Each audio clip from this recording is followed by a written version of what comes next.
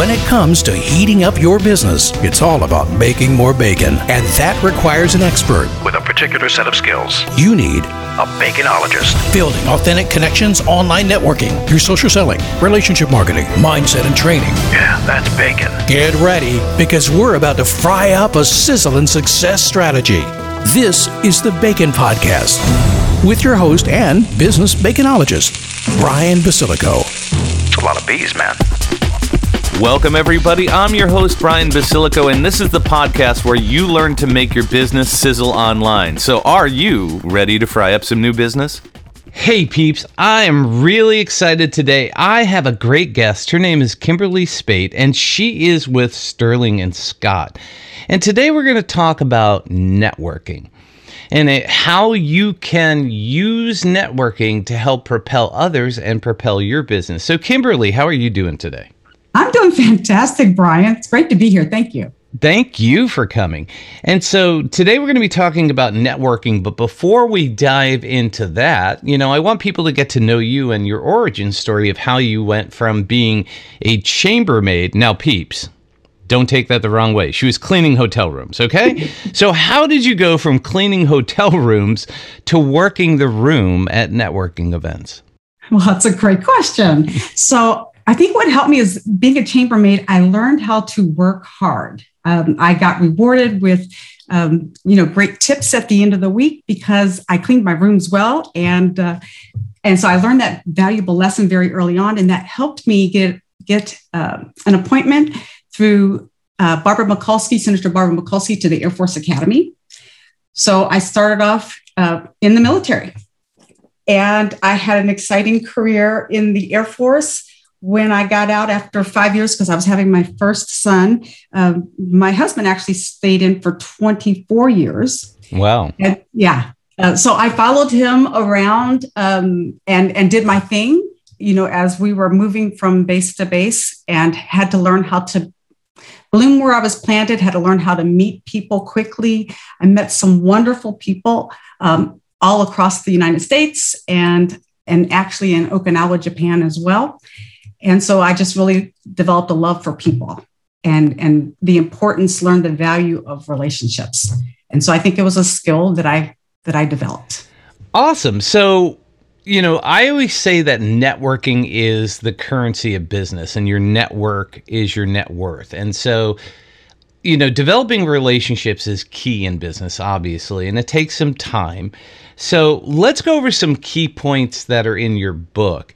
And the first one that you talk about is you cannot predict someone's story. And I think that's so pertinent because, we look at people, we kind of have a narrative in our head, right? Based on their looks, based on their height, based on their gender, based on a whole bunch of other things.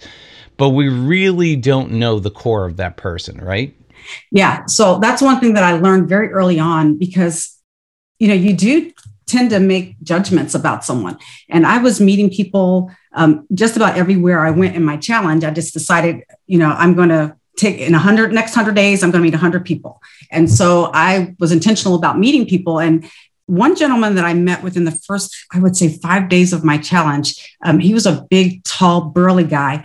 And I could have prejudged him, but within one of the very first things he said to me, he told me that one of his ancestors died at the Battle of Franklin fighting for the Confederate Army. And I wasn't expecting to hear that at all. And then he quickly followed that up with, he said, I learned that I can acknowledge my family's heritage without carrying their flag. And I thought that was a really powerful statement. I would never have predicted that that's what that would have been part of his story. But we had a wonderful conversation. We talked about everything that you're not supposed to talk about, politics, religion, but we had a wonderful conversation. I met some other people that, when you meet young people, you think they haven't had any major life issues. But I was astounded to find that some people, very young had lost a father, someone had lost a brother. You wouldn't be able to predict that before you sat down and talked to someone because these were folks that would, just had a great big smile on their faces too. So I just really learned that you couldn't predict somebody's story before you actually sat down and talked to them. So kind of building on that then, in order to know somebody's story, obviously listening is so important. So one of the other topics that you talked about is to be interesting, you need to be interested. In other words, you need to listen twice as much as you talk, right? Because that's why God gave us 2 ears and 1 mouth. Exactly. Well, it's very interesting because people will say, I don't know how to network. I don't know how to have a great conversation with people. I struggle with conversation. And I always tell people that if you are asking more questions and actually listening, being present in the moment, you don't really have to ask a lot of questions and you can have a great conversation. It's really not that much work if you're willing to ask an open-ended question. So it's a question that's not just a yes or no answer. But I like positive open-ended questions like, tell me something great that happened to you today, because that helps the other person think of something that's really positive. It helps that other person feel good. But it's an open-ended question, so they can choose whatever it is that they want to share with you. And then if you're very intentional about listening to what they say, then you're able to engage with them based on what they said. So you can make a statement based on something that they said, and then they will continue with that conversation. They will continue to talk about that. But I think a lot of times what people do is they think, well, what kind of questions can I ask? And instead of listening, you start thinking, what's the next question that I should ask? And you miss out on being present in the moment. And then when you're asking somebody and you're intentionally listening to what they are saying, you're telling that other person that you see them, that you're listening, that you hear them, and you become the interesting person because you're interested in them and their story. Mm-hmm. And there's a balancing act inside of that because, there are certain people that walk into any kind of event, whatever it is, with an agenda. They want to find a person to sell what it is they're selling. Right. And those people are going to go right for the jugular and start talking about things in their business. And you can kind of get a sense of, are these people, genuine? Or are they being, just they pulling out their, elevator speech sales pitch and just trying to find, fresh meat? And I think that's really important is, when that's going on, you obviously try to redirect it if you can. Right. But, you can't control what people say. And so, I think that's very important. But walking into those situations too, I think it's really important to walk in with an open mind and thinking, okay, I've just met this person, but who in this room can I connect them to? Who in the world can I connect them to? How can I help them first, right? Right. If you're able to help, if you're able to give, the more you give, I mean, it's a basic principle. The more you give, the more you receive, but you have to go with the intention, I think, with giving. And like you said, who can you connect someone to? But it's harder, I think, to try to connect somebody if you know that they're just looking to get. It's a little bit harder for me to want to connect them to somebody else because I'm thinking, well, they just are going to try to get something from my connection.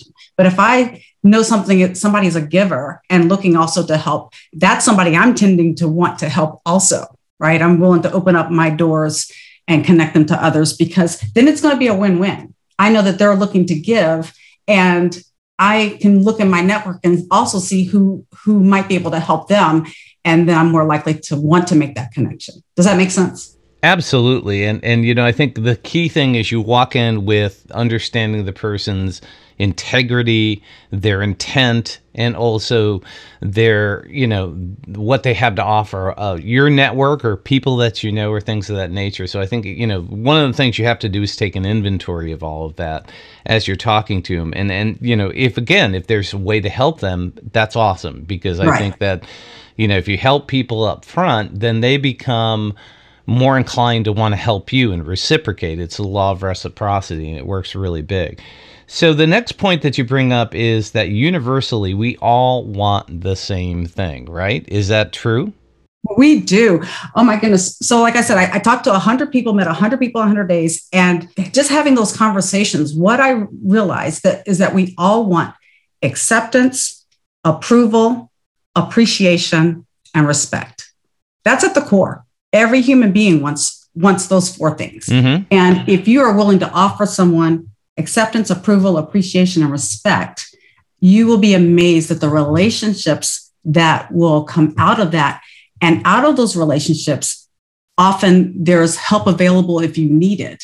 And so you're able, because you've built that relationship with people, and relationships take time, right?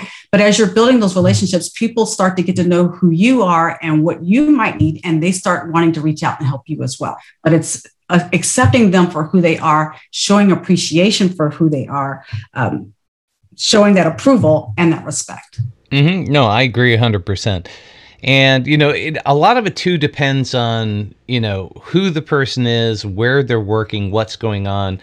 I found that, transactional relationships, meaning consumer-based things like going to a shop or, buying insurance or something like that, something more personal, it doesn't take as much time. But in the B2B space, I've learned that in networking, it can take up to 2 years, of getting to know, like, and trust somebody before they're going to trust you enough with their business, right, and vice versa, that you trust them enough to work in your business, right? Exactly. But you hit on something, Brian, that know, like, and trust is so important in business, right? They've got to know who you are first, right? That's the first thing. So that's getting out and meeting people. They have to get to know who you are, but then they need to like you, right? I mean, people do business with people they like. And that's building those authentic relationships. And over time, because they get to know you over time, you build that trust. And then those business relationships just flourish. Absolutely. And I think one of the things about the like is you don't necessarily have to mold yourself to their viewpoint in order to get them to like you. You have to be authentic. Right. And, and non-confrontational and things of that nature. So I think that, as long as you are who you are when you're driving in your car, when you're networking, people will get to know the real you, and they'll make the decision. Not everybody is perfect for everybody in business. That's why we have, 1 million people doing what we do. Absolutely. Your network is your net worth, and the people that do stay inside of that network are the ones that you can help and can help you. So I think that's a huge point when it comes to networking, is understanding not only who you're meeting and what value do they have, but, does it make sense to continue the relationship with them? And does it make sense to, add them into your tribe, so to speak, right? Yeah, I think that you do have to be wise, right, in your network, because also by association, right, people start to know who you are by your association. So you totally want to have people in your network that are genuine, that you respect, that respect you, that help you build that credibility because they're also being associated with you. So that absolutely makes a difference, because we all give off energy. We all give off those vibes. And I always used to tell my kids all the time, if you have great associations, you're going to have a lot more freedom, because you will be associated. You will be known by those who you associate yourself with. Yeah, very true. So what I like to do is let people know kind of a success story or something where you've done this or somebody else has done this, and it has an outcome that is usable for my audience. Well, sure. So I think one great success story, I met the two ladies, Lori and Renee. They have a store called the Rural Home here in Dripping Springs, and I met them in my challenge. They were willing to share their story with me, and we just developed a great relationship. They didn't know this when I asked them their story, that I was going to, when I wrote their story up in the book, that I was also going to put the name of their store in the book, because they were just telling me their personal story. But because they gave, I thought, you know what, I want to be able to do something to help them. And so I wrote about their store. I put pictures of some of the products and things that they had in their store, and talked about their store quite a bit in the book. And then actually, as a result of that, well, just the relationship, not necessarily because they hadn't actually seen the story that I had written. They said, hey, I want to do a book launch party for you, because we just developed a great relationship. So it kind of went back and forth. They shared of their story. I wanted to do something to help them. So I put their store in my book. And then they turned around and helped me out. And, again, and so my book is still in their store, and we still have a great relationship. And I drop by and it's a beautiful relationship. So there's value in the relationship itself too. Mm-hmm. And that's a perfect example of the law of reciprocity, meaning, you gave them something first, they didn't ask for it. And then the next thing you know, they're coming to you saying, hey, we like what you did, so we want to do something nice for you. And that seems to be the way that good networking works. And it doesn't happen every time, but when it does, it's a great surprise, right? It's awesome. Yeah. So if you give without expectation, right, you don't get hurt if somebody didn't give back, but then you're totally blessed when they do. And yeah, it's pretty awesome. Yes, it is. Well, Kymberli, this has been great. And I'm sure my audience is going to want to get to know you better and learn more about your book. What's the best way for them to do that? Well, Brian, they can contact me at KymberliSpeight.com. That's my website. They can also get in touch with me by emailing me at KymberliSpeight@gmail.com. Go ahead and spell that out so people know. Okay. It's KYM, B as in boy, ERLI. Speight is SP as in Paul, EIGHT. Awesome. Well, Kymberli, this has been a blast. Thank you so much for coming on and dropping some sizzling hot bacon networking knowledge bombs on my peeps. And I so appreciate you and your time. And thanks so much for joining us. Thank you so much, Brian, for having me. This was really fun. Thank you.